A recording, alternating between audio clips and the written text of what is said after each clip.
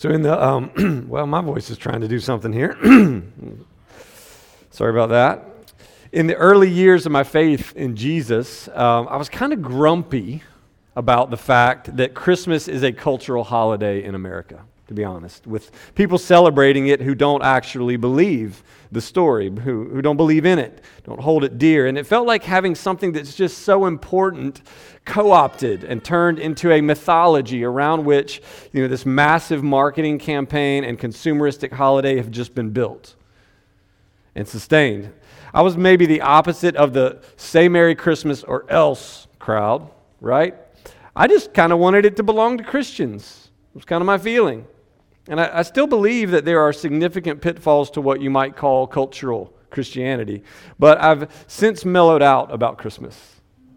And I'm at least modestly happy that the story of the incarnation is prominent, that it's told, that people are exposed to it. And that's a beautiful thing. And of course, I'm thankful for all, the other benefits of a holiday where generosity and goodwill are emphasized, But I do think about the tension every year.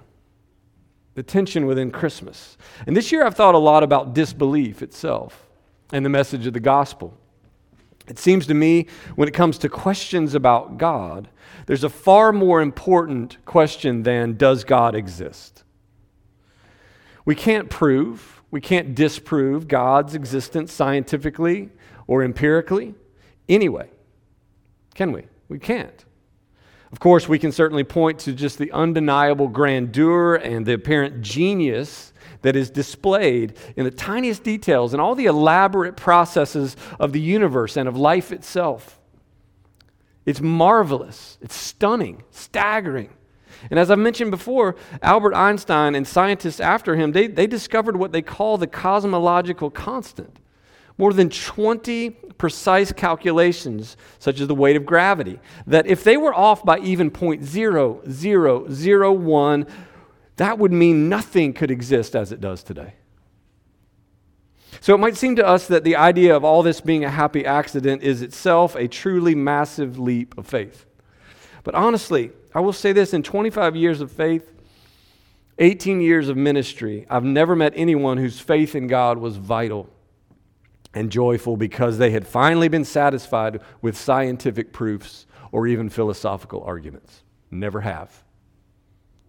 All that to say, we can't prove two of the most fundamental beliefs of the Christian faith, not scientifically, the virgin birth and the resurrection.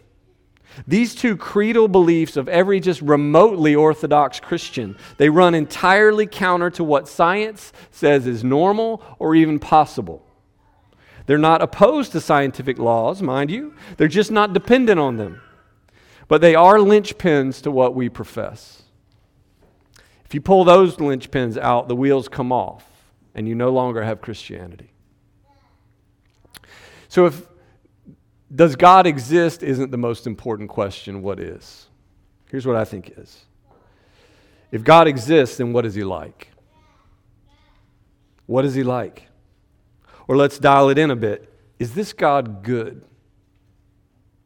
Or to really express the vulnerability of such a consideration, we might ask this. How does God think or feel about us? About you? And about me? I recently heard the story of a miner who was converted during the Wesleyan revival in 18th century England, which was, you may know this, you historians, it was a notorious time where just drunken wastefulness was decimating working class families and communities. And this man's co-workers were mocking him and asking if he really believed that virgin birth nonsense and that water turned into wine rubbish. To which he replied this: I don't know if Jesus turned water into wine, but I do know that in my house He turned beer into furniture. Think about it. Changed his life. His witness was not to the existence of God nor provable miracles. His witness was to something deeper, more personal, and more sustaining. His witness was to the goodness of God in his own life, which he could not and he would not deny. So friends, Christians are those who witness not primarily to the existence of God on the face of it, but listen to the character of this God. to his goodness, to his kindness, to the wisdom of his ways, and to his love. This is really what the Bible is about, and it's the point of the story of the incarnation of God in the man Jesus. It's the story of Christmas. God loved the world so much that he gave his only son. And it's not just that he did this, it's how he did this, and for whom he did it, and through whom he did this. This is the resounding message of Luke 2. A story that's so familiar to so many of us that we can probably recite half of it. Even if you just watch the Charlie Brown Christmas every year. Or at least you know a turn of words here and there. From the moment of Christ's conception, let's think about this. From the moment of Christ's conception in the womb of a poor, uneducated girl from the backwater of Israel, to the moment she and her simple, honorable husband and her baby boy find themselves surrounded by dirty, adoring shepherds, something remarkable is being proclaimed about what God is like, about how he feels, about the quality of which is so astounding simply because of how different it is than how you and I think and feel most of the time, about who matters and how we might even go about doing things if our things that we're doing are going to matter. Listen, in the rabbinic literature of the first few centuries, there are 5 lists of forbidden trades. Guess what? Shepherds are on 3 of them. 3 of them. And here, beginning in verse 8, of all the people in all the places in Israel, an angel of the Lord shows up to the distasteful ne'er-do-wells and invites them to be the first people to see and to worship the Messiah of God. The one all the otherwise important people in the temple know so much about. Verse 10 says they got the good news for all people. They got it first. And way before Jesus had even laid a hand on a leper, and only hours or days after he had been wrapped in swaddling cloths, the people whose lives were seemingly insignificant at best or reprehensible at worst, they heard these words, "Unto you. Unto you." And then right there amid the isolation, the dust and the droppings of a shepherd's life, heaven opened up in 4K Ultra HD surround sound, man. A multitude of the heavenly hosts praising God and saying, "Glory to God in the highest, and on earth peace among those with whom he is pleased." Do you mean us? They must have thought. The Lord of heaven and earth, the genius architect and creator of the cosmos and all of its constants, puts on a dazzling celestial concert for the dirtbags on the hillside.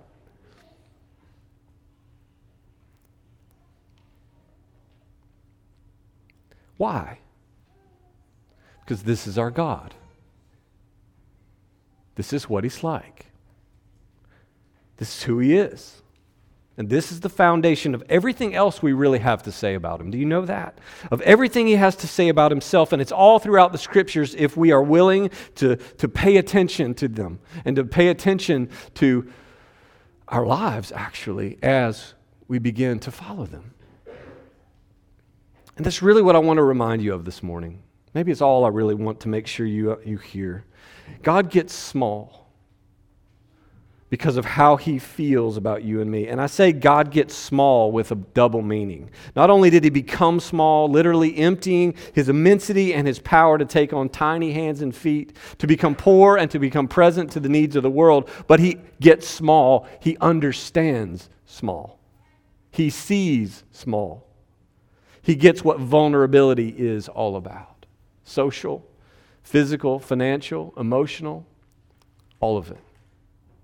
Psalm 113 declares this, "Who is like the Lord our God, who is seated on high, but who looks far down on the heavens and the earth? He raises the poor from the dust. He lifts the needy from the ash heap to make them sit with princes, the princes of his people." He gets everyone who lives wondering if they matter anymore now that fill in the blank has happened or is still happening in their lives. He gets everyone who wonders if they ever mattered.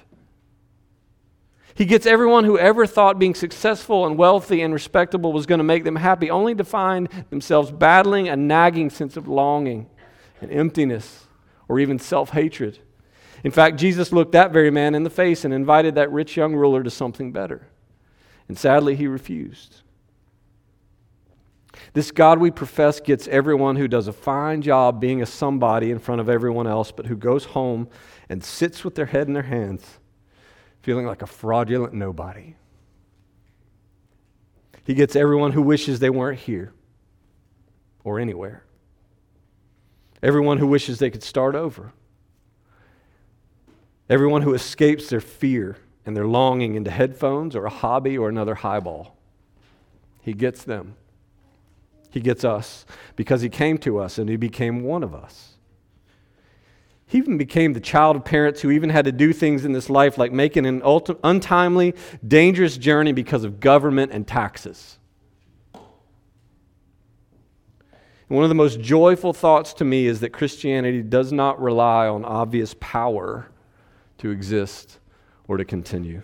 It's quite the opposite. It doesn't need rational defense. It doesn't need political cachet. It can even survive the church's failures. It can, by its very nature, survive my failures. The reason it can and the reason it has is because it's true. And when I say true, I don't mean factual, though it includes that as well. When I say it's true, I mean it's solid. It can hold us. It's sturdy. It holds up. It has no agenda but to remain faithful when all else crumbles away. It's true because it's loving. And it's loving because it's true. So here's the thing. If our God has shown us that his own humility, seemingly inappropriate and even scandalous, is at the heart of his expressed love, if that is at the heart of the gospel and is the way of divine joy, then do you know you and I are getting an invitation into that divine joy? His invitation to embrace our own smallness, our own humility, our own dependence and our own trust by faith is an invitation to the joy of the heavenly host singing glory and peace in a hard, hard world.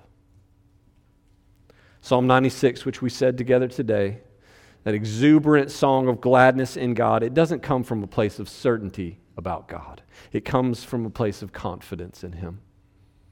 Even a trembling confidence, a dependence. It comes from a confidence that we might otherwise put in ourselves. And that's how it tends to go.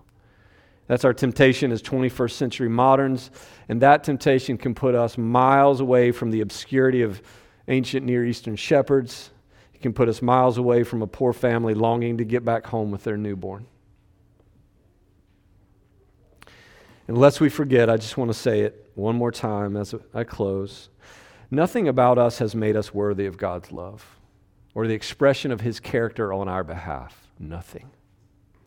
Our hands, as competent and manicured as they may be, they're still as unholy as the hands of shepherds. Do you know that? We might as well have been living in dirt and droppings too. In some sense, we were. And we are. But the truth is, God has made us worthy of his love. Because he is good. Because he loves us.